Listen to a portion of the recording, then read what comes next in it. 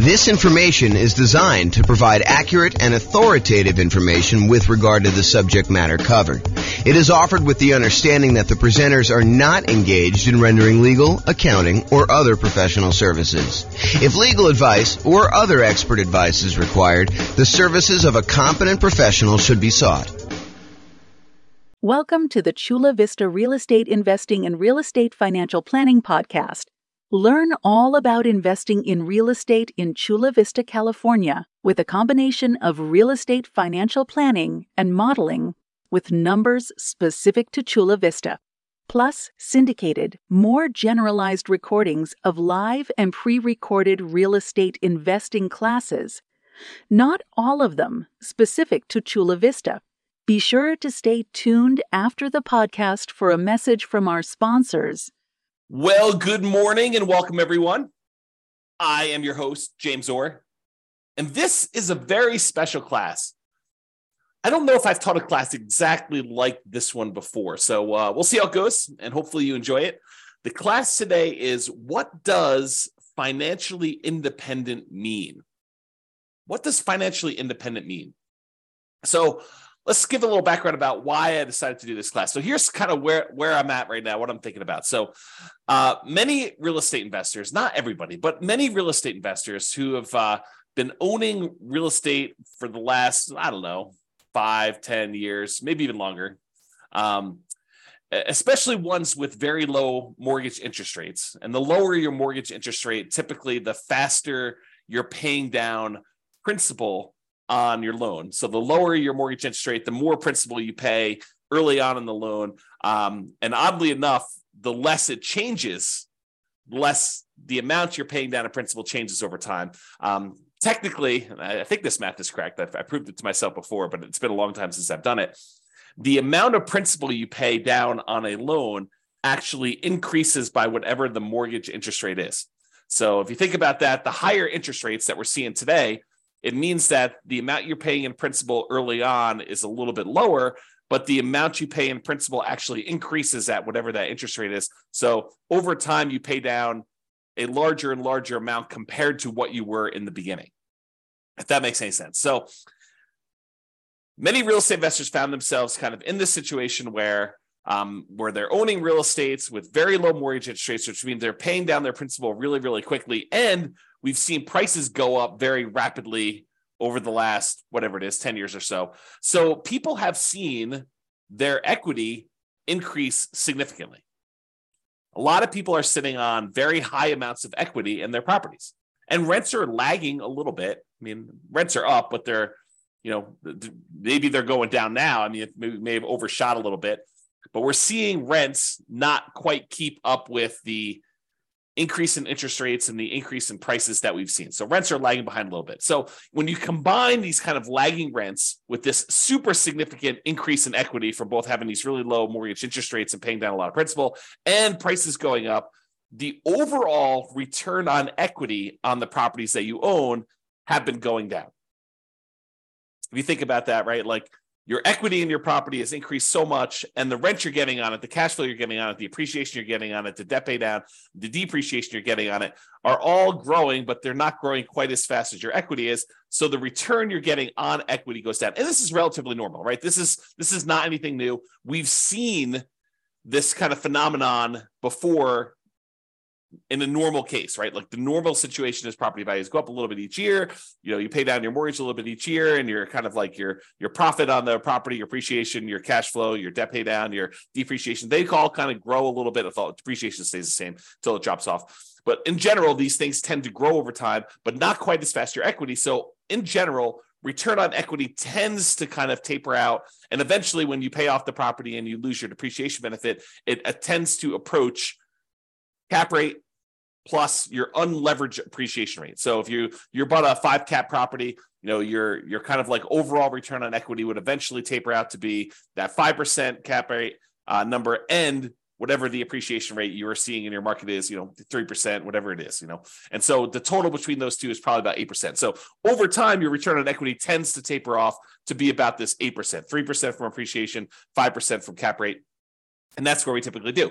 But when you have equity increase very rapidly, this curve drops off very quickly and you have this much lower overall return on equity, which leads people to wonder, what should I do? I've got all this equity in my properties and the return on my equity is actually getting lower than what it was when I acquired these properties even a few years ago. Should I go and sell the property? Should I do a cash out refinance on the property? Should I just do a rate and term refinance on the property, maybe extend out when I'm going to pay this thing off in order to get my payment down a little bit? Even if interest rates are higher, sometimes it works out that it'll be a little bit better doing that. Most cases not, especially when interest rates were whatever they were, 3%, 4%, 5%, and now they're 7%, high 6s, 8%, depending on where you are and what you're buying. Do you get a second mortgage to kind of retain that low interest rate that you have on the mortgage you currently have there? Maybe you go get like a investment property HELOC, home equity line of credit, and you are able to borrow some money on top of that in order to go do it. Or maybe you do nothing. Maybe you decide, hey, I'm not going to do anything with this particular property. And if you do decide to pull cash out, or if you have any extra cash that you're trying to invest somewhere, what should you invest it in? Should you go buy real estate? Well, buying now sure doesn't look like the deals that we had in the last decade or so, where interest rates were at all-time lows. Prices are high, interest rates are high, rents are lagging, making the cash flow on these properties less than amazing. And who wants to give up the cash flow on the property that you do have with these really low interest rates in order to go take on new properties that probably have worse cash flow? So it's kind of like in this really weird situation we're sitting in, where you have, these lagging returns on equity from having all this great appreciation and debt pay down over the last few years. And now you've got nothing really to invest in, which makes you wonder, what should I be doing? I think for a lot of folks, there's fear.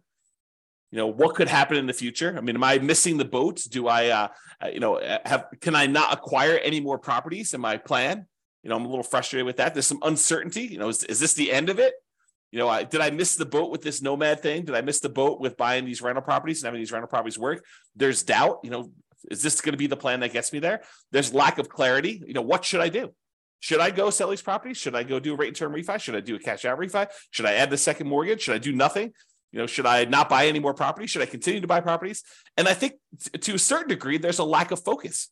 We're thinking about all these different options that we have, and we're thinking, well, maybe I should go look at something new, some type of shiny object. Should I go, speculate in land? Should I go, learn how to buy properties creatively subject to? Because, there's all these low interest rate loans out there. Maybe I should go acquire properties that way. Maybe I should go and do short-term rentals to get my cash flow up on properties.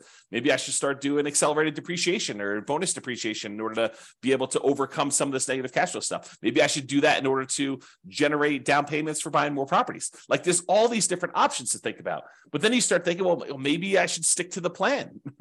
Maybe I should go and buy more properties so that I can use the equity I'm seeing in those, even if cash flow isn't amazing, to then go pay off, half of the properties that I keep. Buy 10, sell off 5, pay off the remaining 5. There's that strategy if you want to do that. Or maybe I should take extra cash flow and pay down my mortgage right now. So there's all this sort of like fear, uncertainty, doubt, lack of clarity, lack of focus. And honestly, these decisions are really driven by, what is your desired outcome? What do you really want from this thing? And for most of us, that's ultimately financial independence. And to be even clearer, a lot of times it's usually faster path to financial independence and or a safer path to financial independence, right? Because I think a lot of us, not everybody, but a lot of us will ultimately get to financial independence, even if we don't do anything crazy, anything aggressive, anything, taking action into our own hands and optimizing, right? But I think a lot of folks are like, well, if I can get there 10 years faster and I don't have to work the job that I don't love, or maybe some people love their job, but a lot of people are like the job that I don't love. If I can stop working that 10 years earlier, that's awesome. Or 20 years earlier. Or if I can do it where I have a much higher probability of being successful, because nothing is really guaranteed. There are very few things that are guaranteed. We'll talk about a couple things tonight that are guaranteed, or this morning. I'm in my own world. There are a few things that are guaranteed, but maybe we can make things safer where we have a higher probability of achieving our goals, our financial independence goals. Or if you're already financially independent, I think about my situation. For me, it's more of a margin of safety. we're living at a certain level. And if the investments don't go the way that we hope that they will go, then I might need to make adjustments. Or I will get closer to my line where I'll need to make adjustments. So for me, it's more margin of safety. If the real estate market drops 5, 10, 15, 20, 30%, I might want to think about what that has an impact on me. Or if the stocks that I have, drop X percent, I might think that I want to have a larger cushion or margin of safety there. Or I might want to de-risk myself, look at what my risk profile is right now and where my weak spots are and say, I have a certain amount of risk. What if I de-risk and do other things? Paying off properties as one example, or getting out of stocks is another example. Or maybe I want to do investments such that I can live at a higher standard of living. Let's say right now I'm at a $10,000 a month standard of living, and I want to bump up to $15,000 or $20,000 or $30,000 a month. You can go do those things. So really the decisions we're making about like this whole situation and where we are, although a lot of us have fear, uncertainty, doubt, lack of clarity, lack of focus, it's really the answers to these questions about what you're trying to do and what you should do in these situations is driven by the outcome that you're looking at. And so that leads into today's class. That's why we're doing today's class.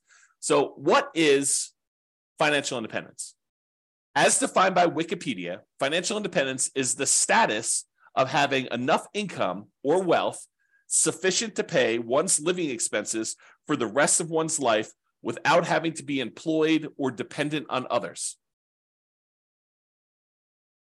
I could take time to break that down. I'm not sure I'm going to take the time to break that down, but like there's this whole thing of each part of that and what it means. Like, for example, like I when I heard this time, I was like, I really latched onto this idea of dependent on others. Well, does that mean if you have rental property and you still are managing that yourself, are you dependent on others? Maybe, probably. Are you relying on a property manager to manage your properties? Maybe, probably. So, even if you start thinking about it and breaking it down that way, the definition starts getting a little bit wacky for a lot of folks. So I'd like to back up, and instead of going in on, focusing in on each of those little areas and doing stuff, I think the general idea is that, you've got enough assets that it is bringing in income where you don't have to work your job anymore, right? That's more of a vague sort of thing. Or you could choose not to work your job. Because some of us, we decide, like after I took sabbatical, what year was that? 2021? I think I started my sabbatical in 2021, it's 2023 right now. And I decided, I was not going to do any work anymore. And I got really bored, which is why I'm doing these things now. I don't think I am suited for not doing much of anything all day or just playing video games all day. So here I am. But I could choose not to work. I don't have to. So today we're going to talk about what does it mean mathematically, more mathematically. I'm not going to go into like ridiculous numbers, although I do use an example at one point. But I'm going to give you more of a framework in terms of math about what it means to be financially independent. And specifically, I'll focus on some real estate investor stuff because I think that's more my audience, right? And does it look different for real estate investors than an investor in stocks, bonds, and other asset classes? And I do think it does, which we'll talk about. So we'll discuss that plus a lot more. Whoops. Okay, so how do I define financial independence more in mathematical terms? Like, yeah, it's great if you have assets that kind of produce things where you don't have to work anymore. Yeah, that's the Wikipedia sort of definition there. But what does that actually mean? So for me, it means when the following, and I'll give you a list of what it means here, exceeds your personal expenses. So I break it down into three major groups. I have passive income, I have cash flow from rental properties, and then I have other invested assets times the safe withdrawal rate. So I'll break down what each one means. We'll go into some detail, and I'll go off on some tangents because apparently you guys like tangents when I go off on this. So I will do some of that. All right, first of all, let's talk about passive income. So passive income, I really break down into three sources. It's possible there's another one I've forgotten about in here, or that someone will say, "But James, what about this?" And feel free to kind of chime in. If you're listening to the recording after the fact, you can kind of post a comment or send me an email. So passive income really comes from, in my opinion, three things. Number one is Social Security. So a lot of us are working for a period of time, we're contributing to Social Security, and at some point in the future, provided the Social Security system doesn't fall apart and we don't get any money, which I don't think is going to happen, but who knows? I can't predict the future. So Social Security, we put money in and we get a certain amount of dollars back at some point in the future. Maybe it's $1,000, $2,000, $3,000. a month, $5,000. I don't even know what the cap is for Social Security, but you'll get a certain amount of Social Security coming in, and that can help offset expenses you might have in retirement. Usually this doesn't start until I think 62 or 67. I think there's some ones where at 62, it starts at a certain number, and then 67, it goes up to a certain thing. And if you delay it, you get some more. So, if you really are focusing on the Social Security thing, you're probably on the wrong webinar. But you should probably go find out more about that in detail. And honestly, if I'm going to do a thing on Social Security, I would have to do research and do it, because I definitely don't know it from memory. Okay. So passive income Social Security is one of them. Passive income from pensions is another, which is similar to Social Security. In some jobs, you actually have a pension where you're contributing a certain amount of money for your paycheck. It goes into this centralized fund. And I'm oversimplifying all this stuff, right? I'm not an expert on pensions or Social Security or annuities, which is the next one. So pensions, you're kind of contributing from a certain job that you put money into a pension. The pension invests that money and they pay out a certain thing when you retire, and you get that thing. What's interesting about pensions, and specifically, is maybe they're not small enough, but they're small enough in my mind where I have to think about the kind of black box versus detail model. And the black box versus detail model works like this. Sometimes it's helpful to simplify something down to a black box. For example, annuities as a black box would be, I put $100,000 into a black box and it pops out, $2,500 per year until I die. That's the black box. But what's happening inside the black box? Well, inside the black box is an insurance company. And the insurance company for an annuity, basically takes the $100,000 lump sum that you gave them, and they take that and they invest in things, stock markets, bonds, whatever they're investing in. And they know that, hey, you may outlive the normal life expectancy. And in that case, they're okay paying out more than what you probably should have gotten from that $100,000, especially if the market doesn't go your way. But there are going to be some people that did the annuity where they died early. And so for them, they're going to make some more profit on the people that end up dying early, and they're going to make less profit on the ones, or maybe even lose money on the ones where someone dies much later. But overall, because they've got, 100,000 people putting in $100,000 each, some of them are going to die early. Some of them are going to die based on their life expectancy, basically right where it is. And some of them are going to die much, much later, and they're going to lose money on those. And the overall, they're going to be able to make a profit. They're going to have enough money to kind of manage this thing correctly, pay out what they need to pay out, and make their own profit so that they can run the overall business of collecting these annuities, paying out the fees monthly, managing it, sending you statements, all that other stuff. So sometimes it makes sense to look at the black box of, I put money into this pension, the pension kicks out a certain dollar amount per year until I die or until I'm a certain age or whatever the agreement is with your pension to do that. And the idea is to simplify it down. And then sometimes you want to really step back and say, how are they able to do that? Like, what is going on that allows them to do it? So for example, when we think about the annuities one, you could take that same $100,000 that you were going to put into annuities and you could invest it in stocks and bonds yourself. The challenge is that maybe you do that and maybe the stocks that you pick don't go your way. Maybe, the ones that you pick end up going down in value, or the whole stock market goes down in value. Maybe the whole thing crashes, or maybe you outlive the reasonable time period that you expected to do that. And so you might do better by taking the $100,000 and investing in stocks yourself, or you might do worse. But the insurance company, because they're doing this in the aggregate for all these different people, they can kind of mitigate those risks across a large number of people. And so the amount that they pay out for the annuity is probably less than you might be able to do on average yourself, because they've got costs and they've got, some people might do better, some people might do worse. So if you go take $100,000, you invest in the stock market, maybe, and there's no promises in the future, but maybe you do 7% per year. You can figure out, with 7% per year and you taking out a certain amount, whatever it is, safe withdrawal rate on that money that you do, you can take out a certain amount of money and kind of live off that. But with an annuity, you put $100,000 in and they tell you, look, we're guaranteeing, I'm putting that in quotes because it's an insurance product. And so we're guaranteeing that you actually will pull out $2,500 a year, which is probably lower than your 4% safe withdrawal rate number. They're trying to be conservative and they need to make a profit. And they're kind of like guaranteeing that you will have this until you die. as an example. And there's all sorts of variations on this, right? There's annuities where you get some of the money back when you die, or you die within a certain range, or, or you have an annuity that kind of counts for two people's lives, you and a spouse, or there's all sorts of variations. And I'm not an expert on annuities, I'm not licensed to sell annuities. So go talk to a professional if you're really interested in those. But that's sort of the idea. And that idea applies kind of across the board, this black box simplifying other thing. So passive income from either Social Security, pensions, or annuities. Those are the three kind of passive income sources. The second one in my group is this net positive cash flow from rental properties. And I think a lot of folks on this particular webinar, because it's Real Estate Financial Planner, are interested in this kind of idea of net positive cash flow from rental properties. So you buy rental properties.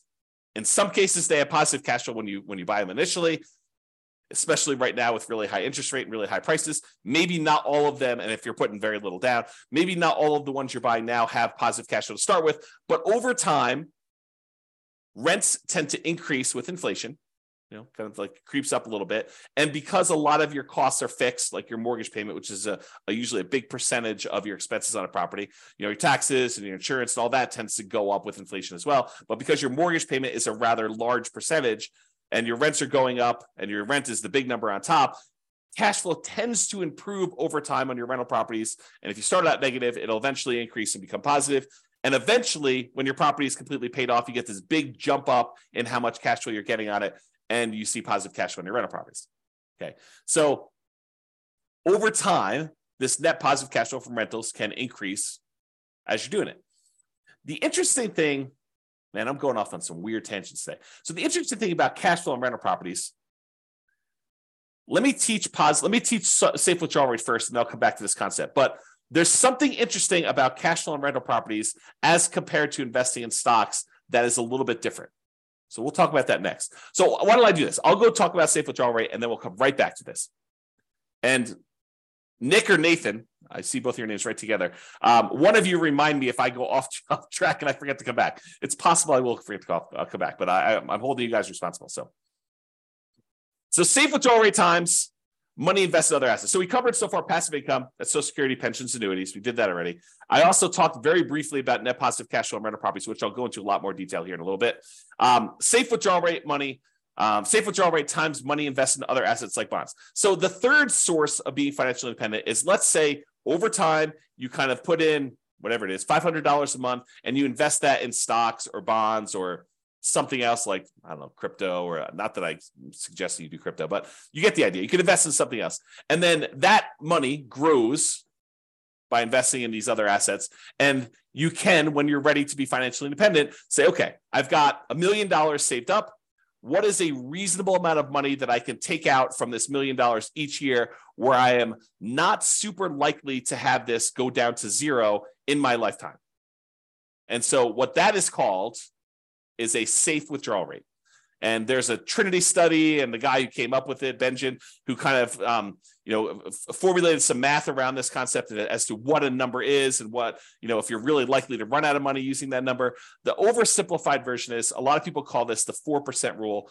They'll say, I can safely, and I'm using that in quotes, I can safely withdraw 4% of the balance I have at the very start each year, and I am not likely to run out of money investing in stocks and bonds with certain splits over a 30-year time horizon. That's what basically the Trinity study talks about, is they did a whole bunch of math on it and they determined that. So if you have $1 million and you have a 4% safe withdrawal rate, that means you could take out $40,000 per year in year one. And the way that they modeled it is they said, okay, you can increase that $40,000 by whatever inflation is each year. So $40,000 in year one, 40,000 plus, you'll call it 3% for inflation, although inflation right now is higher than that. But 40,000 plus 3% in year two, and so on and so forth until you either run out of money or you die. So that's the thought process behind the safe withdrawal rate. But what's interesting about the safe withdrawal rate, and you guys don't need to remind me because I'm going right there now with this cash flow from rental properties for a safe withdrawal rate. So what's interesting about the safe withdrawal rate is, we just talked about it. If you start with $1 million, you're getting, $40,000 a year, 4% safe withdrawal rate out of your money. And depending on what the stock market does, in some years, you may only be taking part of what the stock market grew. So if the stock market grew 10% in that year, you made $100,000 on your $1 million investment, and you're only pulling out $40,000. In that case, you would never run out of money. If it did that every year, you wouldn't run out of money. You'd make $100,000 each year, you'd pull out $40,000, and actually it would compound, so it would grow more than that. But the idea is that you're always taking out less than it grew. But unfortunately, the stock market does not 100% of the time grow every year. Sometimes the market goes down. So imagine for a minute, you started with $1 million. You took out 40,000, you took out 40, let's do it this way. You started with $1 million. At the end of the year, you were going to take out your money. The stock market went down to $900,000. It declined by 10% that year. And then you took out 40,000. Now you're less than you had the year before. In fact, considerably less. You're at $860,000 when just a year earlier, you were at $1 million. Well, that's potentially problematic because even if it grows that 10% back, you're still going to be under $1 million at that point.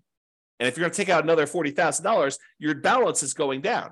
So some years the stock market will go up and you'll be fine. You'll take out less than what the stock market made. Some years the stock market will go down and you'll still take out money, which is potentially problematic, which is how you could potentially run out of money using this safe withdrawal rate thing. And why when they ran all their modeling and they said, okay, look, depending on when you started, the historical stock market data, in X percent of the time, whatever it is, 90% of the time, you have more money than you started. And 5% of the time, you actually ran out of money and you didn't have enough to do it. So you can look at these numbers and see what happens. And no one knows the future, so you can't guarantee that that's what's going to happen.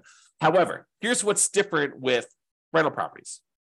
So let's say instead of having the $1 million and you're getting a safe withdrawal rate, you have the $1 million, but the $1 million is tied up in equity in your rental properties, free and clear rental properties. Let's say you own 4 free and clear $250,000 properties, and they're throwing off $40,000 a year in positive cash flow from all of them combined. Well, what's interesting about that is you're not tapping into the equity in the properties.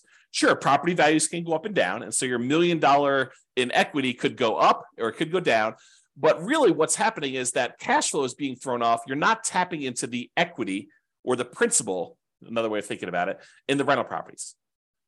So in that way, it's a little bit, I don't know, I probably would say safer when you think about it that way. But there are some weird things that can happen even with that. So for example, let's say you've got this $40,000 a year coming in from your cash flow on your $1 million worth of equity in your rental properties. And, you have your budgeting for your property taxes, your property insurance, your property management, vacancy, you're kind of budgeting for all those maintenance on the property. But what you aren't necessarily budgeting for is capital expenses. You're not setting aside enough money so that when your $10,000 roof goes out in your property, that you have enough money set aside for a $10,000 roof. Your maintenance budget, you've included things like carpet and paint and, maybe replacing some appliances over time and, kind of like fixing some flooring in the kitchen and, maybe some, touch up paint here and there outside. Like you're not really budgeting for a roof.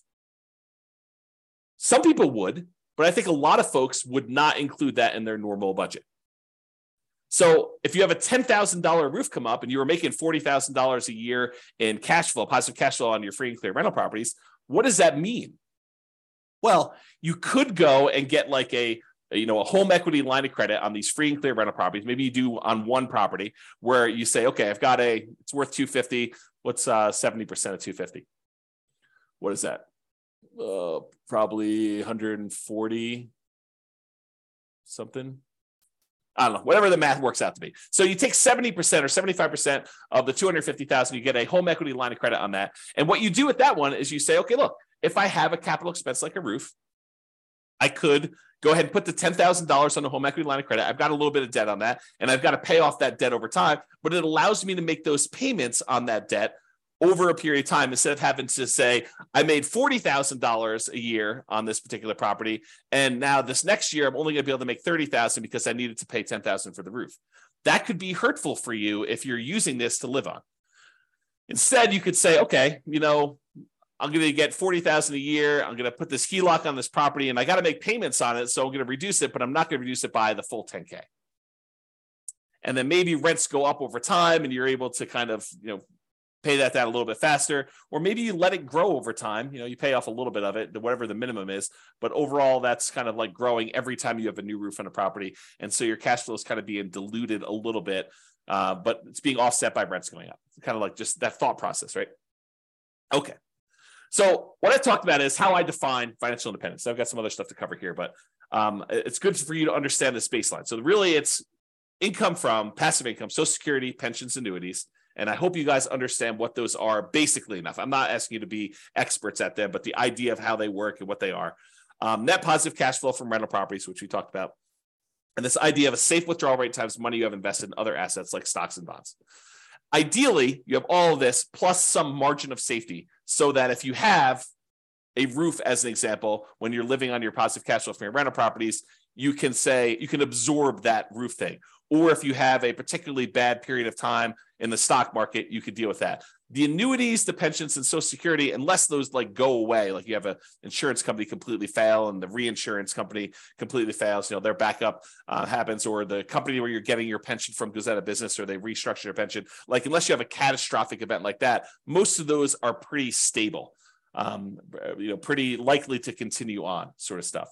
So you might not need as much margin of safety to do that, which kind of leads me to an interesting discussion.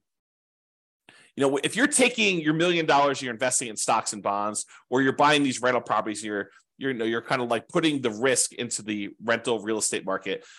Those are two different risks, right? Like you're investing your money in the risk of a rental property and the rental market doing well and rents kind of being where they are and all that stuff. And the other one, you're expecting, companies that you've invested money in to kind of continue to perform and do what they need to do so that you can kind of pull that money out. When you buy like an annuity, you are putting that risk off on someone else. So you're paying a premium for that, but you're putting that risk off on someone else. So if you're like a scaredy cat, if you got a big yellow streak down your back and you're like, I don't like any of this risk stuff, you could offset all of these risks. You're like, hey, look, these rental properties, they make me nervous.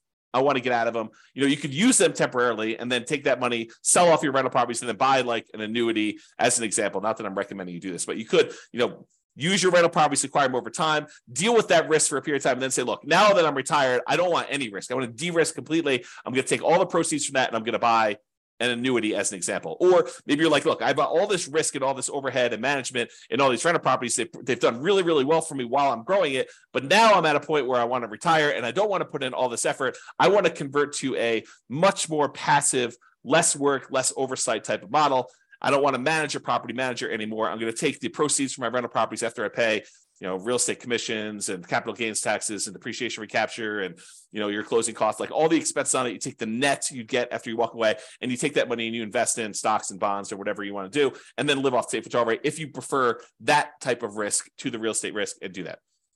So just things to be thinking about as you do this. And one of the reasons why we're having this discussion is you are going to want to choose at some point which of these areas you want to focus in on and achieve financial independence from. So I think the choice is once you decide, okay, look, here's my plan. I'm going to buy rental properties. I'm going to acquire more than I need. Then I'm going to sell part of them and pay off the other ones. And I'm going to have free and clear rentals. That's your plan. Work your plan. Or I'm going to take all these rental properties, and at some point, because I'm not going to want to be property managing when I'm 80 years old, or managing my property manager when I'm 80 years old, I want to take this money and I want to invest in stocks or bonds or annuities or whatever. Okay, so that's the idea behind it. Any questions? I know I've been going off on a lot of tangents. That was the intent of this class. That's why I said it's not been one quite like this. No questions? You guys are quiet. So I really do like this quote for this because I think it characterizes a lot. I see this a lot. When I was doing a lot of real estate investor classes weekly, and I have people coming to class, I would hear this in different versions of this. I would kind of hear this story. So the Cheshire Cat in the book Alice in Wonderland. I'll kind of read you the page. This is a quote from the book. So the quote is, "Would you tell me, please, which way I ought to go from here?" That's just, Alice asking the Cheshire Cat. The cat replies, "That depends a good deal on where you want to go to," said the cat. "I don't much care where," said Alice. "Then it doesn't matter which way you go," said the cat. "So long as I get somewhere," Alice added as an explanation. "Oh, you're sure to do that," said the cat, if you only walk long enough." So really, the way I think about this is, should you go do fix and flips? Should you go do land speculation? Should you go do short-term rentals? Should you go buy more rental property? Should you invest in stocks? Should you go buy crypto? Should you short crypto? Should you, go trade commodities? Should you go get 2 jobs? Should you work a side hustle? Like, all of these are questions, and should you do those are sort of like Alice asking, could you tell me which way I should go from here? If you don't know where you're headed, if you don't know where you ultimately want to be, then it doesn't matter, because you'll get there. But if you do want to specifically achieve the goal of achieving financial independence, of being financially independent, using free and clear rental properties, then you have a lot of clarity on what you should be doing. If you have a mental goal of, okay, I want to use rental properties to eventually sell off to then convert everything into stocks and bonds and live off of a safe withdrawal rate, then you have clarity on what you should be doing. Okay, so that's sort of the thinking behind this. What you need to be financially independent is your ultimate destination. So if you think about that in terms of what you need is really your budget at that period of time, right? I like to think about it, and I'll show you a spreadsheet here in a second. You can go download. I really like to think about this as you have 3 different versions of your budget. There's your budget right now, like what your current living expenses are, what your savings rate is, what you're spending on all these different aspects of, your personal expenses. I think that's your budget right now. But I think there's if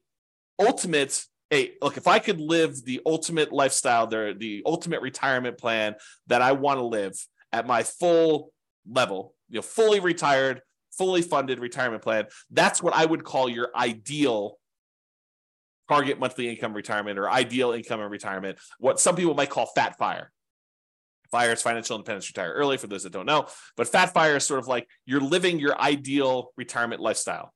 And I do think there's one in the middle. And I like to refer to that one as your minimum target monthly income retirement, or your lean FIRE is another way of kind of saying that. Or another way of saying it is like if poop hit the fan at my job, and I was like, I just can't work here anymore. What's like the minimum you would need to live a life where you don't technically have to work anymore? You could choose to do some additional work to kind of supplement, increase your lifestyle, whatever it is. But like, what's the absolute minimum? And I think, in my opinion, and I'll show you some ways to do this, but I think you should have a budget for today. I think you should have the budget for if poop hit the fan and I really needed to stop working, what's the minimum? Like, I don't have HBO Max and Prime and Netflix. I only have one. It's sort of like the kind of like, take it down a level or two. I'm not traveling every 3 months. I'm traveling every year, once a year, like it's that sort of like minimum one for you. And it could be different, it could be I'm not traveling at all, right, for some folks, or maybe I sold my house, or I'm renting my house and I'm traveling all the time and I'm living in geographic arbitrage sort of situations where you're kind of living in a place that's got really low standard of living, like Portugal or Philippines or Thailand or whatever it is. Mexico. So you could kind of do that as your minimum target monthly income retirement. And then I think you need to do the budget for your ideal. And then once you know those, you say, look, if I'm doing my current path right now, this is what I currently have in assets and what they're producing for me. Here's my minimum. What would I need in assets? Like if I could kind of wave a magic wand and have my assets be supporting me in this lifestyle, what do I think that would look like? What would I have in Social Security, pensions, annuities? What would I have in cash flow from rental properties? What would I have invested at a safe withdrawal rate getting from stocks and bonds? And like, how does that break down? And then for the ideal one, you want to break that down too. So ideally, what you need to be financially independent is your ultimate destination. That's your budget. What you choose to invest in to get you there is your path or your action plan. And I think that dictates your choice. You know where you want to go based on your budget. And then you say, how do I get there? That's my action plan to do that. Okay, so I taught a whole class of this before. You guys can go watch it. It's the ultimate FIRE budget. I probably should correct the typo here. Oops. FIRE should really be all caps because it's kind of, there we go. So you can create 3 budgets simultaneously, which I talked about. Your current budget now, your minimum target monthly income, and your ideal. And so there's this, it's a special budget sheet. You can go download it. You can make your own. You don't need mine. But it really has 3 columns. You write down all your current expenses. And I've only shown housing on here, although there's ones for every different aspect of your thing. But go do your own if you want to. You do a current budget of what your current expenses are. You do a minimum target monthly income. You're kind of like your lean fire number, and then your ideal to do that. I have a little red, like a yes or no checkbox for whether that's actual or estimated. Sometimes people are like, I'm going through this really quick. I think my HOA is about this. I haven't looked it up, so I'll go put N for that. If it really is your actual, you can put yes so that you know which ones are real numbers or that you estimate, and then you can firm it up later. And don't, the piece of advice I'll give you on this is don't get caught up in detail, right? Doing this poorly is better than not doing it at all. And so it's better for you to have a bad budget and then improve it over time than for you to skip this exercise completely and not do it. So I would strongly recommend that you do a budget and kind of figure all that out. So anyway, go make your ultimate fire budget. And then on this spreadsheet at the bottom is this. And I want to talk a little bit about this because it ties into this, what is financial independence for you. And so currently you write down what, if you have any annuities, what you currently have in annuity income. Most people, you could buy, I'm not an expert in annuities, but you can buy annuities where they start at a certain date in the future. You could also buy annuities where they start immediately. So you can do like a single premium immediate annuity. Okay, I apologize. I'm looking out the window here and I saw what I thought was a coyote actually chasing geese. Turns out it's someone with their dog in a field. Because I kind of back to the open space, but for a second there, I was like, wow, I'm watching coyotes hunt geese, but it turns out it's not. So sorry, distraction, false alarm. Man, I do have a little bit of attention deficit sort of focus issues.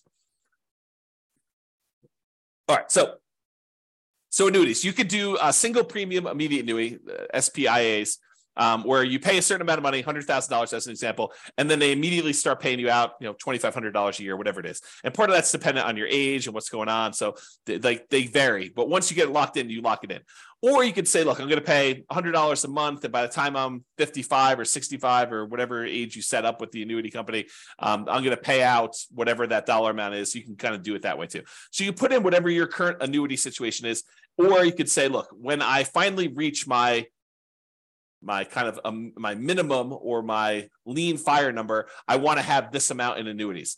And some people would think, I want my like baseline expenses covered by something where it is completely de-risked, right? Like it's like as safe as it can be, which is sort of an annuity sort of product where you're putting the risk on someone else's insurance company to handle that. So you might say, look, I really want to have, I don't know, $1,000 or $2,000 a month or not a month. Oh, maybe it is a month in annuity type income. And so you want to put a little bit of money into here to do that. Some people will be like, I want to have all of it in real estate. It's up to you. It's your choice. And then if you want to have annuities for ideal, you put it in there. Social Security, you estimate, look, if I stopped working right now, this is what it would be. If I stopped working when I think I'm going to be at this lean fire number, that's what my Social Security will be at that point. And realize that it might not actually kick in until age 62 or whatever it is there. Or my ideal number says that if I work all the way till I'm, whenever your ideal fire sort of number is, your kind of fat fire number, that's what Social Security will be for me. So you can kind of plug in what these numbers are. Or you could say, look, I don't believe that Social Security will be there for me. I'm going to put zeros in here for all that. If I get extras, that will be my margin of safety. That will be my bonus. So you can think of it that way too.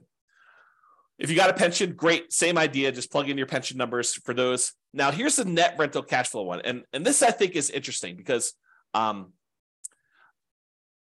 me kind of describe it this way. Right now, you might be making, I don't know, net $500 a month on your rental properties because, maybe a couple of them have negative cash flow and maybe a couple of them have positive cash flow. And so the net after all of them is $500.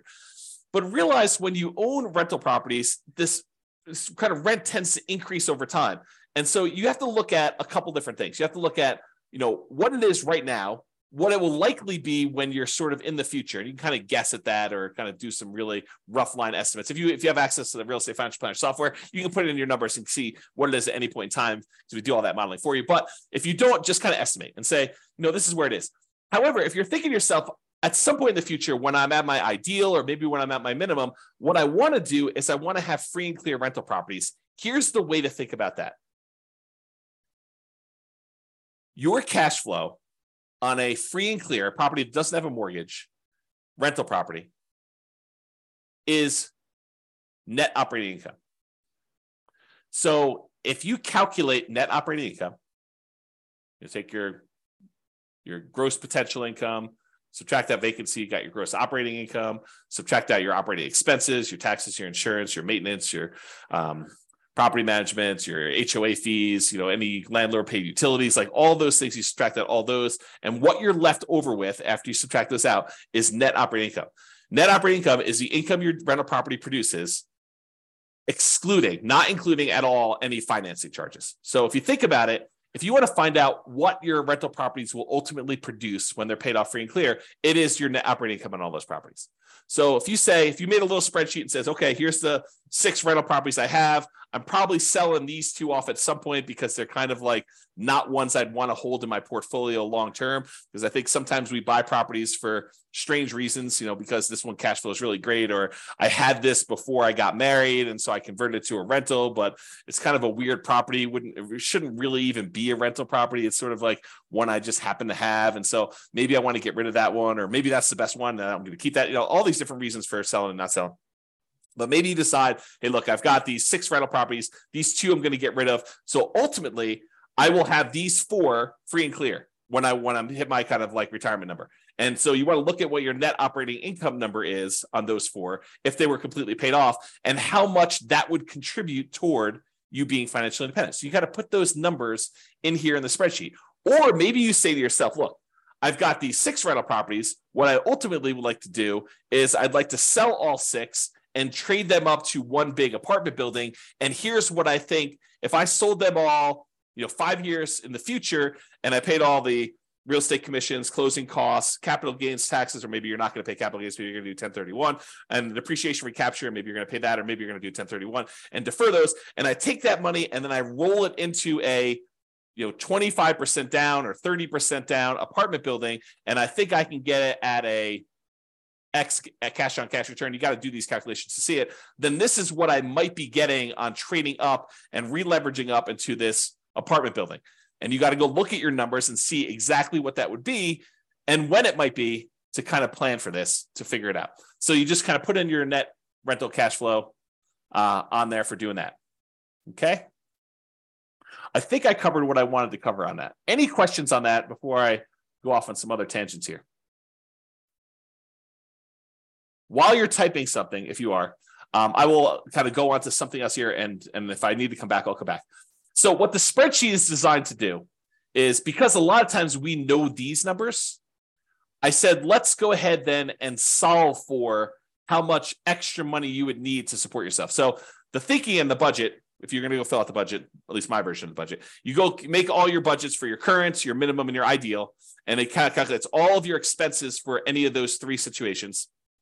Then you write in how much you have in annuities for all 3, how much you get in Social Security for all 3, how much you're getting in pension for all 3, and then what you're going to expect to get in net rental cash flow on all 3 of them.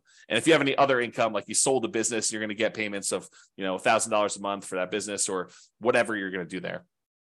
Then you add all these up, and then what it does, it says, okay, tell me what you believe your safe withdrawal rate is. Some people believe that it should be 3% to be more conservative. So the guy who originally came up with the idea, I think his name is Benjamin. He basically said recently that you can go as high as 5% or 5.25% or something like that. So he increased it from the 4% safe withdrawal rate that he originally came up with as an idea. So whatever you believe is true for you, go ahead and put that number in here for safe withdrawal rate. And then the spreadsheet will calculate how much you're getting from all these, and using a safe withdrawal rate, how much you would need to have saved up in addition to these other assets to be financially independent. So it'll do some like reverse math for you and tell you, okay, based on how much you got for annuities, Social Security, pensions, and net rental cash flow, and this 4% safe withdrawal rate, you would need to have $600,000 more invested in order to be able to be financially independent. So it'll do the math backwards. It doesn't have to be. You can kind of put in whatever number you want, but I think that's a helpful way to look at it to determine which way you want to go. That way you can decide, hey, I've already got these. If I don't do anything more, if I don't do any more action plan work toward that particular stuff in current, I can just focus in on saving money for this required investment at a safe withdrawal rate, investing in stocks and bonds, something like that. And if you think about it, in a market like we are, prices are up, interest rates are up, rents are sort of lagging. Is it the worst idea in the world for you to just put money away into something, stocks, bonds, index funds, whatever you're going to do, crypto? Not that I suggest crypto. Crypto's a little weird for me. But anyway, I digress. Let me just kind of focus in. Invest in whatever you want to do while you're waiting for the right other investment to come.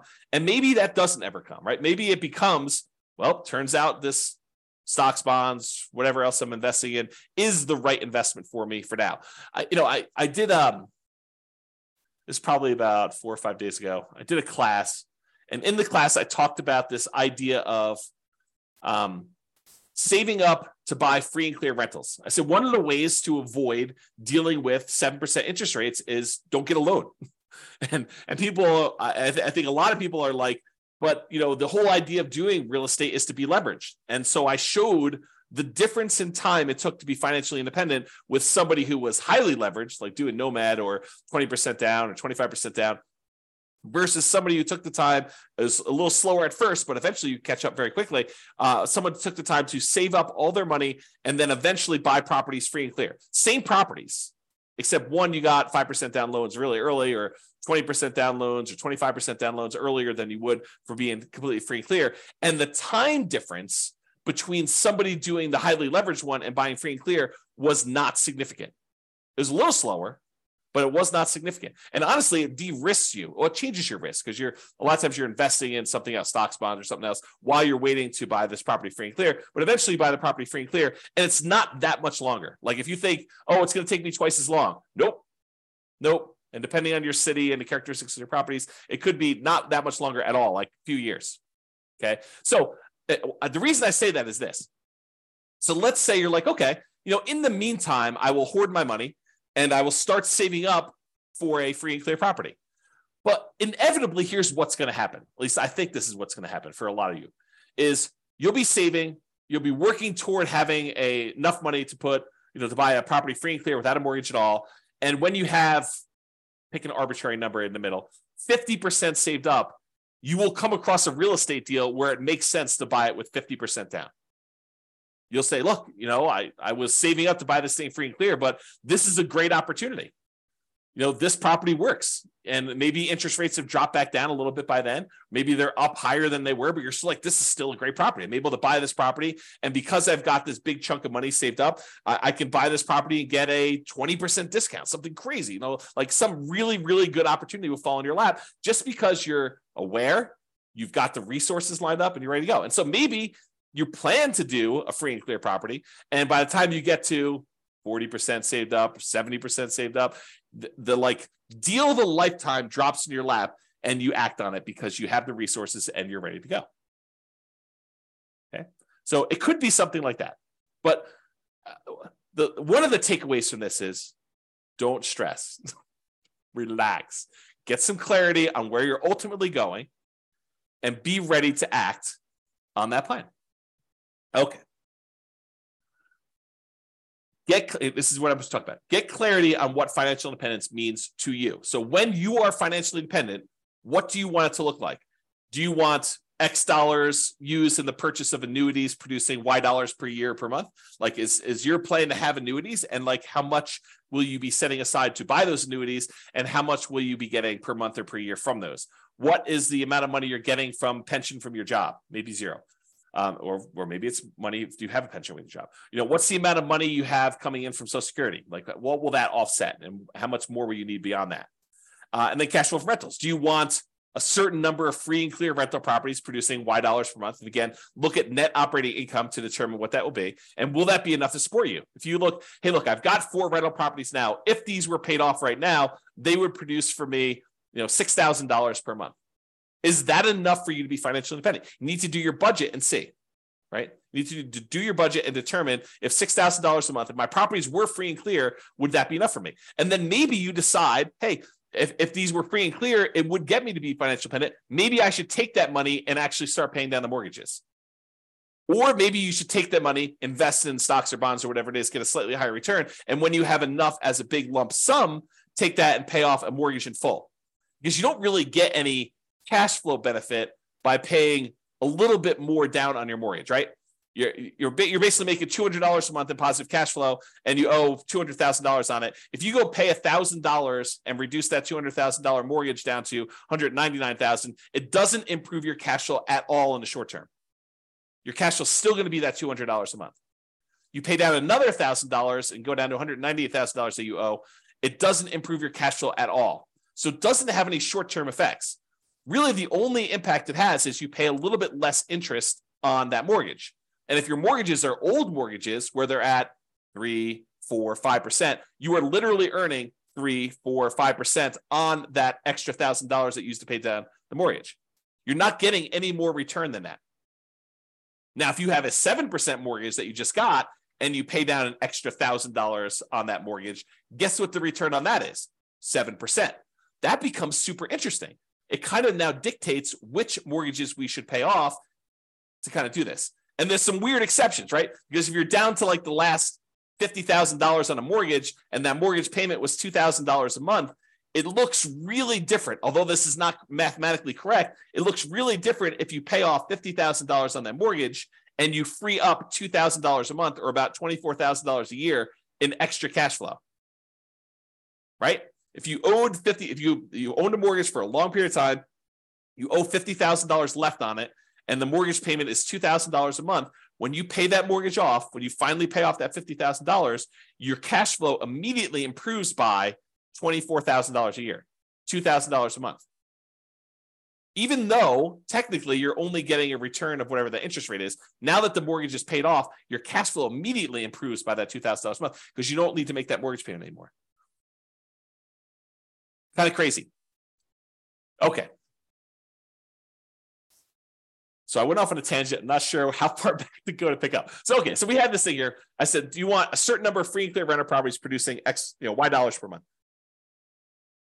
You look at your net operating income and you determine, will that be enough to support me? We talked about that idea. You have $6,000. If you have all these properties paid off, maybe you start paying off those mortgages with a little bit of cash flow each month.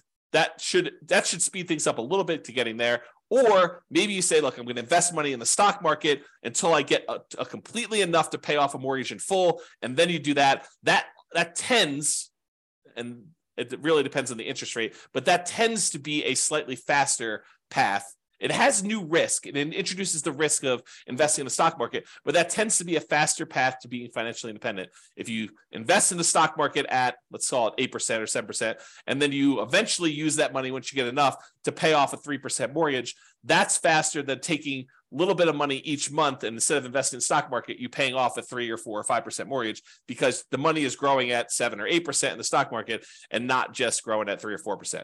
Okay. That's why we might do it that way. Now, if you've got a 7 or 8% mortgage versus a 7 or 8% stock market, you can make the decision to actually, either do the stock market or to pay down the mortgage. The other problem with the paying down the mortgage is equity is illiquid. It's hard to get at. It's harder to get at than it is to just call your stock market brokerage company and say, send me a check. Liquidate my account and send me a check. Oh, there's a really cool eagle out there. I gotta stop. I may need to close the window when I do these. Yeah, so you may want to go and you call a company and say, send me the check for this. It's a lot easier than trying to get a HELOC on your property, and then you're also paying money on the HELOC, and this other one you're liquidating. So I don't know, there's things to consider there. So cash flow and rentals, we talked about doing free and clear ones, or you could say, look, I want to have 10 leverage rental properties producing Y dollars a month.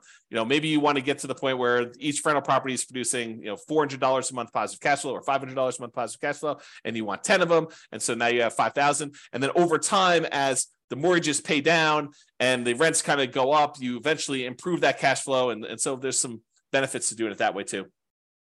The free and clear one, your cash flow tends to increase slower because it's not leveraged anymore. With the ones that are leveraged, your cash flow tends to improve a little bit, although it comes at a risk cost. It comes at an additional measure of risk. So if you're going to do that, you should definitely talk to someone about how these risks kind of play out and which one's better. Or we talked about passive income, talked about cash flow, or the safe withdrawal rate on invested assets. Maybe you want to have whatever it is, $500,000, $1 million, $2 million, invest in stocks, bonds, or something else at a Y safe withdrawal rate, 4%, 3%, 5%, whatever you feel is safe for you per year, and you kind of do that. Or some combination of the above, which is what we've been talking about today. So a little bit from Social Security, Maybe I have I buy a little bit in annuities. Maybe I have, one free and clear property and, 3 leverage properties or whatever you have. And maybe you have $1 million in safe withdrawal rate assets in order to be diversified across a wide number of asset fields to kind of mitigate your risk and get some of the benefits of some things and some of the benefits of other things. Any questions on that before I do it? Okay. All right. So Warren Buffett's 2-list strategy. So this is advice given to Mike Flint, Warren Buffett's pilot, and it's from Warren Buffett. And this is from James Clear's website, jamesclear.com/Buffett-focus. And I copied it verbatim, so I'm going to read it to you so that you kind of get the story. But these are James Clear's words, except where I kind of go off on tangent. So step 1, Buffett started by asking Flint, his pilot, to write down his top 25 career goals. And this is relevant for you. You'll see where it goes. So Flint took some time and wrote them down. Note, you could also complete this exercise with goals for a shorter timeline. For example, write down the top 25 things you want to accomplish this week. Step 2, then Buffett asked Flint to review his list and circle his top 5 goals. Again, Flint took some time, made his way through the list, and eventually decided on his 5 most important goals. Now, note, if you're following along at home, pause right now and do these first 2 steps before moving on to step 3. This is James Clear talking right now. Step 3. At this point, Flint had 2 lists. The 5 items he had circled were list A, and the 20 items he had not circled were list B. Flint confirmed that he would start working on his top 5 goals right away. That's back to James. So that's right. You basically say, look, I want to figure out what my top 5 priorities are, and I want to focus in on my top 5 priorities. And for you, whatever those are for you in terms of being financially independent, whatever your goals are to get to those numbers for you. Okay. Now back to the reading. And that's when Buffett asked him about the second list. And what about the ones you didn't circle? Flint replied, well, the top 5 are my primary focus, but the other 20 come in a close second. They're still important, so I'll work on those intermittently as I see fit. They are not as urgent, but I plan to give them a dedicated effort. And it's back to me now. And so you think to yourself, yeah, that's great, right? Like he's going to focus on the top 5. And, if he can easily knock out number 7 on the list or kind of put a little time in because it happens to be convenient to do number 7 right now, that's great, right? Not so fast as we continue reading. To which Buffett replied, no, you've got it wrong, Mike. Everything you didn't circle just became your avoid at all cost list. No matter what, these things get no attention from you until you've succeeded with your top 5. The thinking is, I'm done reading. The thinking is we tend to think of these other 20 things, these shiny objects, as those seem pretty important. I mean, they're not like my most important things. They're sort of like the, should I flip land, or should I, go do a fix and flip, or, should I go think about buying properties creatively? I mean, if that's your top 5, great, go do it. But if that's like your number 7, or I want to think about maybe doing this other little thing that might be a distraction, but it seems kind of important to do right now, no, those are the ones you have to ignore. You really need to focus in on just the top ones. Don't mess around with the other stuff at all. So here's Warren Buffett's advice applied. I'm also currently reading, got to make another typo. Oops. Okay. Currently reading another book called Algorithms to Live By, The Computer Science of Human Decisions by Brian Christian and Tom Griffiths. So in that book, they're discussing this optimal strategy for exploring new things and exploiting things you already know about. And there's a lot of research and computer science sort of stuff about how to optimize for this and how people think about these problems and what the solutions are. And I can't do justice to the whole book because there's entire chapters about this idea and stuff. But I'll kind of summarize something that I think is germane to what we're talking about. There's an argument to be made that if you've got a good strategy and someone has done a bunch of math to show you which strategies and optimizations will get you to financial independence fastest. I mean, that's kind of what I've been creating the software and doing, and with the least risk. Then perhaps you should avoid all these other weird things and consider kind of like the shiny objects as part of that second list that Buffett talks about, the kind of 20, the avoid at all cost list, and just focus in on the ones that you know will get you to financial independence fastest and with the least amount of risk. Once you decide what that needs to look like for you, focus in on achieving those with that stuff, okay? And avoid this kind of exploring new things stuff because it's really a distraction. And a lot of times you won't know how to weight that. You won't know if that is a better choice for you because it'll be brand new for you, and you won't have the nuance and expertise and subtlety of understanding all the pros and cons and where the kind of like weird faults and stuff are. I mean, you know this to be true. Think about it for yourself. Prove it to yourself, okay? All right, so I want to cover this idea of primary residence being paid off as it relates to this financial independence topic, because I do think this is an interesting example that applies to other areas. It's not, you might think I'm just talking about primary residence and whether or not you should pay it off, but I'm not. I'm talking about a whole bunch of other problems that appear like this, okay? So let's talk about this. So should I pay my primary residence off?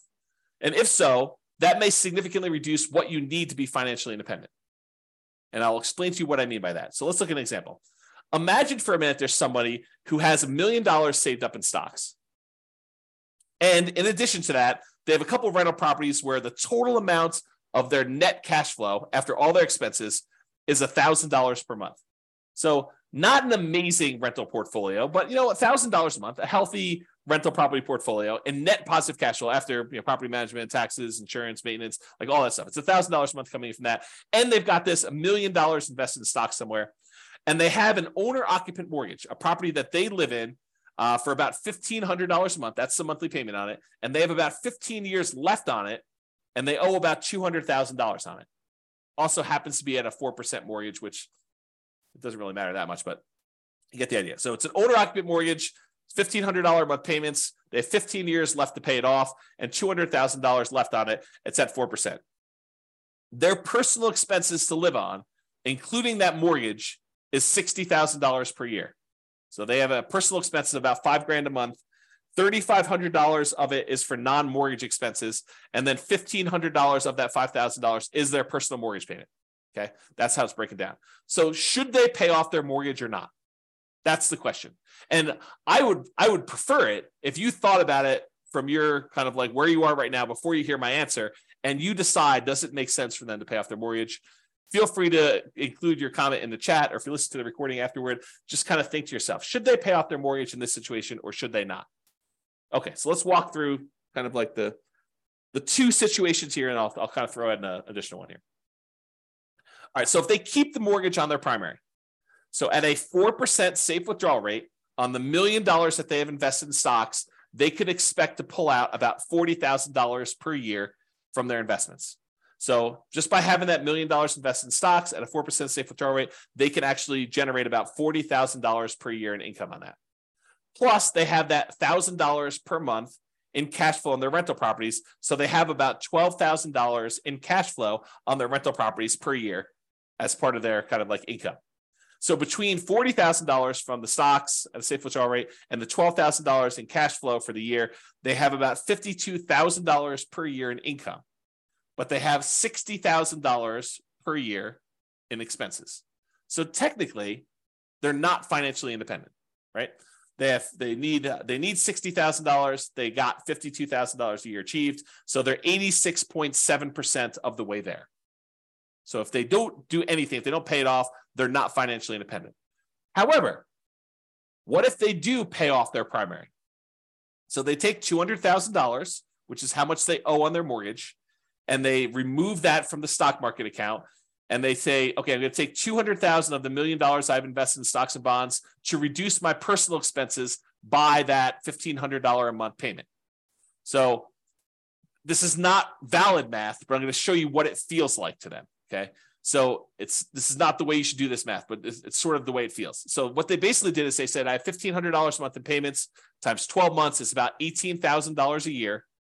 So it looks like you put in $200,000 to pay this things off, and you get $18,000 per year as a return, because you'll no longer have that $1,500 a month payment, the $18,000 a year, if you pay $200,000 as investment that works out to be about a 9% return on their investment. Math is not actually right, but the idea is how it feels, okay? So it really is earning the mortgage interest rate of 4%. That's technically the right math, but it feels like they're earning $18,000 because they get rid of that $18,000 in payment. So now, once they do that, instead of having $1 million invested, they now have $800,000 invested at that 4% safe withdrawal rate, which generates them $32,000 per year in income. 4% times 800,000 is $32,000 per year. Plus that $12,000 per year in cash flow on their rental properties. That gives them $44,000 per year in income between their safe withdrawal rate and the rental property cash flow. Everyone follow me? Anyone lost? Good. If you are, let me know. But now, instead of having those expenses be $5,000 a month, which is what they had if they had that mortgage, now their personal expenses are only $3,500 a month since the mortgage is paid off. Still taxes and insurance, that's part of the $3,500. But the mortgage part of it is $1,500 a month, okay? Times 12 equals $42,000 per year. So now their personal expenses are $42,000 and they're generating $44,000 from their investments. So now mathematically, they're financially independent by a little bit. You know, they got $2,000 a year extra to spend, which is interesting, right? Because now you think to yourself, man, that was kind of crazy because if they kept the mortgage, they're not financially independent. If they get rid of the mortgage by paying it off, they technically are. Craziness. Okay. Now there's a third option. They could choose to not pay off the primary residence, you know, keep the $200,000 invested, but just pretend, just arbitrarily, you know, I am financially independent, even though mathematically you don't meet the definition, right? We're financially independent. We're not going to work anymore. They would be withdrawing higher than their 4% safe withdrawal rate from that $1 million, right? Because they're short. They're short by $8,000 a year because they were making $52,000 a year in income, and they're short and they need $60,000. So for a while, for 15 more years, they're pulling out an extra $8,000 per year from their stock market portfolio. So they would be withdrawing higher than that 4% safe withdrawal rate.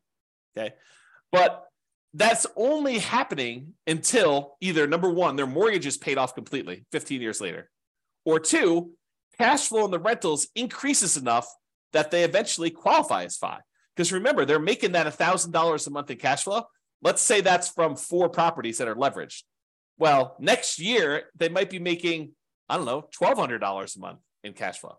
And the next year, they might be making $1,400 a month. And the next year, they might be making $1,600 a month. So eventually, you get to the point where the extra money coming in from rents kind of creeping up slowly over time on the rental properties, and the expenses creeping up, but not quite as fast. That extra cash flow that they're getting will eventually cover that $1,500 a month mortgage. It may take a while, but they could do something like that, where you sort of like, I've been calling this chillaxing into retirement. I used to call it coast fire, but someone else used coast fire to mean, you know, when you have enough money that if you don't add any more, then eventually you become financially independent if you just kind of work your job and spend all your money. I can't use coast anymore. So I've been calling it chillaxing into financial independence, where you kind of have these kind of like assets that you're not technically there, but you stop working anyway because you know that eventually something is going to happen that'll make you financially independent. For example, you know, if 2 years from now, you have 2 years left on a couple of investment property mortgages, and you know that they're going to be paid off. And at that point, your cash flow is going to improve by $3,000 a month. And you're like, hey, look, I've got enough money to get me from today to 2 years from now when those properties are free and clear. And when they are free and clear, then I'm going to be financially independent. Couldn't you stop working the 2 years earlier?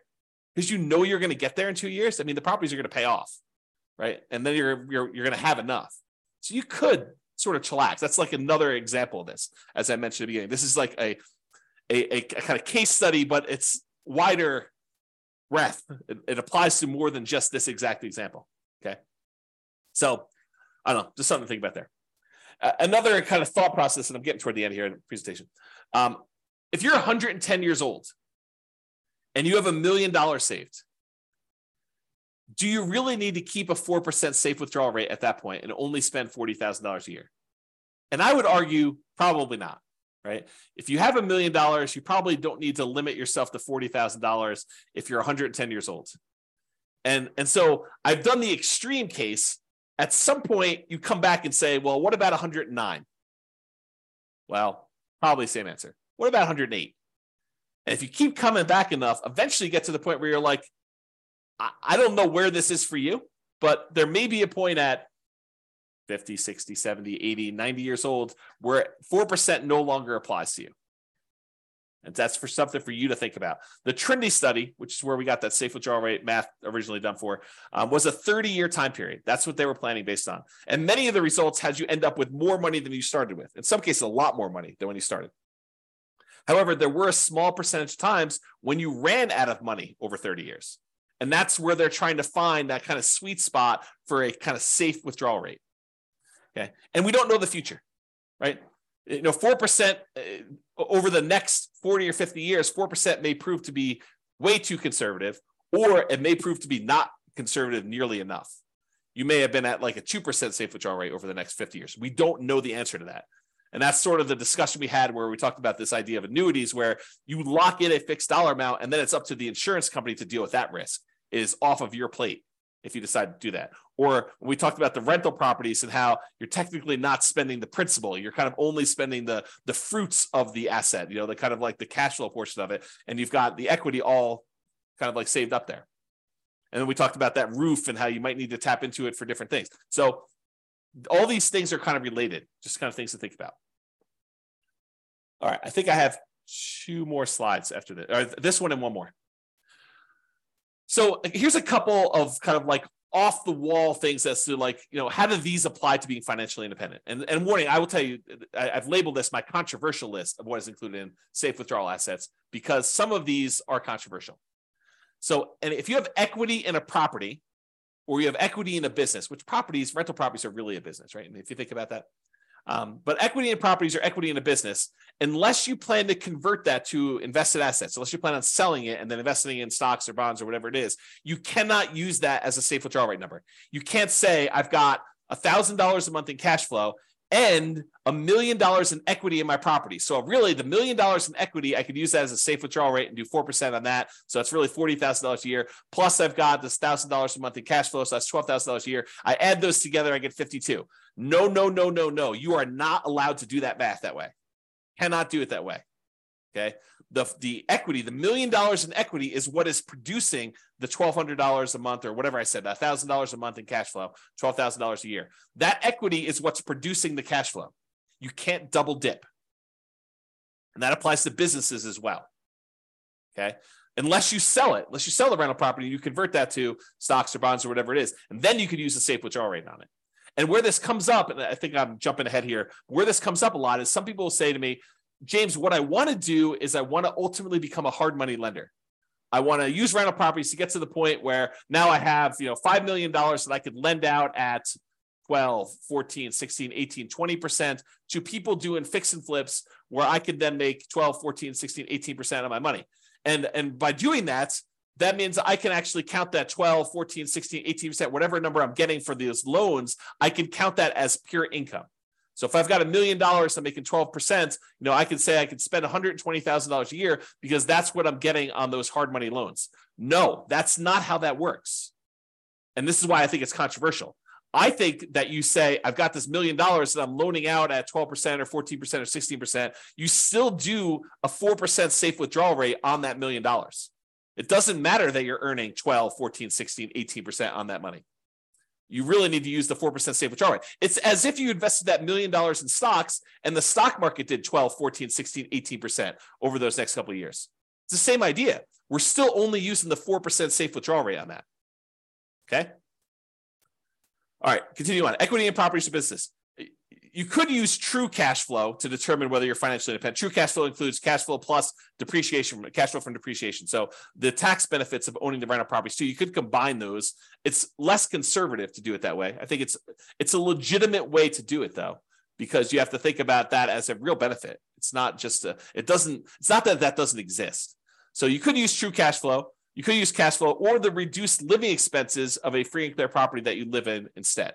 So when I'm talking about the equity of properties, you're counting the true cash flow generated or the cash flow or the fact that you no longer have a mortgage payment because you own that free and clear property. And so now your monthly expenses dropped by that $1,500 in that example as just a way to describe that. So you can't count the equity twice. Now, I'm sure someone's going to come out with some crazy thing and be like, but James, what if I have a free and clear property and I have a HELOC on it and I'm using the HELOC to make my loans? And so really I have more than that. I mean, you guys are getting into like these strange areas where you're double dipping and you're adding a lot of risk by doing that. And so technically, could you do that? But then it's really that you don't have, $1 million in equity. You only have 75% of $1 million, or 75% is kind of your loan. So you really only have $250,000 in equity. And really the cash flow gets decreased by whatever the payment is on that HELOC. And then you have the $250,000, which is really part of your safe withdrawal rate. So yeah, I mean, you could try to get creative with me, but it's really not that, right? Because then it's changing the characteristics of the investment. It's not what it is anymore. Or if you're going to sell a business, the payments on the sale of the business or the property, if you're going to do like owner financing or something, is temporary income. That's how I would look at that. I would look at it that as, I've got a payment stream for 15 years. It's going to be this amount of money. You could do it that way. I don't think you double dip and do a safe withdrawal rate on that. Maybe you could, but that's the way I think about it. And again, controversial. You've been warned. Payments to you on loans made. This is me using the hard money example. So consider these invested assets and use safe withdrawal rate instead. Think about this as a bond. I mean, that's what you're doing. You loan people money and they pay you an interest rate. So it's just like having a bond. And dividends, consider these invested assets and use safe withdrawal rate instead. So if you're thinking to yourself, I'm going to live on the dividends from the stocks that I own or whatever, I think you just think about all that as safe withdrawal rate numbers instead. All right, last slide. And I hope you guys like this. So the question is, should I blank my either rental property or regular property? And the question of, should I sell my rental property? Should I sell my property? Should I cash out, refi my property? Should I cash out, refi my rental property? Should I, do a rate and term refinance on my rental property? Should I add a second mortgage to my rental property? Should I pay off my rental property? Should I do nothing to my rental property? The my rental property or my property is really a question of your priorities and what will get you closer to your goal of financial independence faster and or with less risk. Because if you tell me I want to do annuities or I want to have a certain amount of money invested in, stocks and bonds and use a safe withdrawal rate, if I say I want to have cash on rental properties, it affects how I think personally you should answer that question. There are non-mathematical questions and analysis about that, which I'm planning on doing a class on that. I'm not sure it'll be tomorrow, but soon. I think I'm going to do a question about like the non-mathematical questions of should I sell or should I refi my rental property? And then I think there are math-based analysis about that.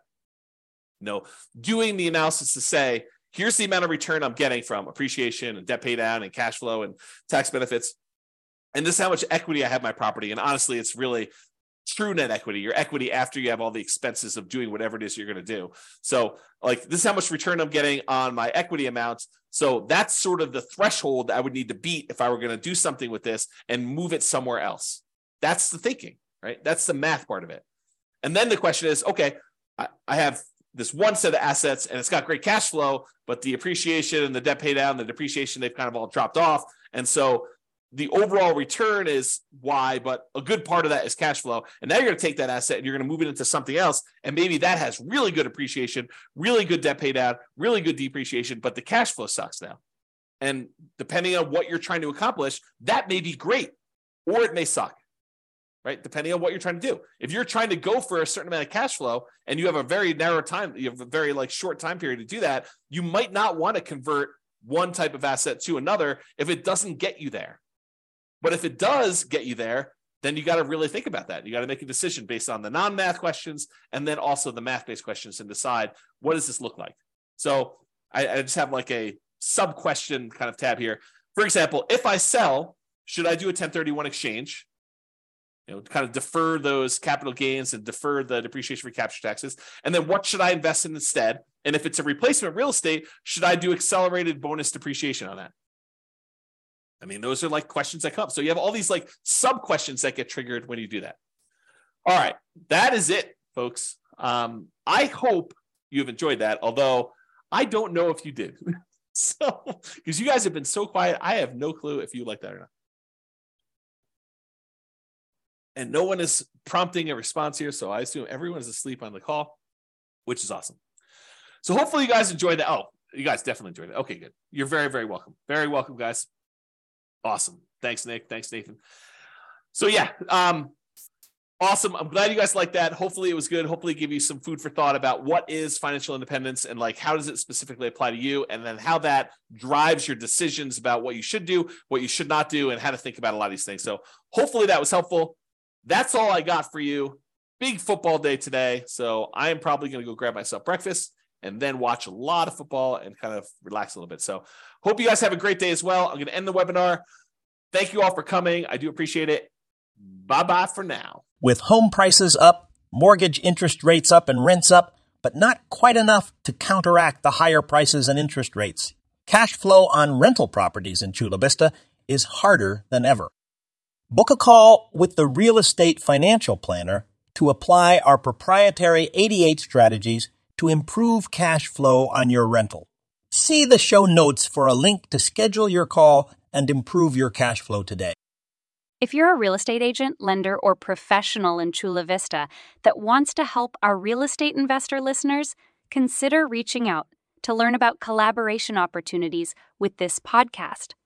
We'd love to add more value to our listeners by having you assist our investors buy, sell, and finance their real estate investments. See the show notes to schedule a call to discuss collaboration opportunities.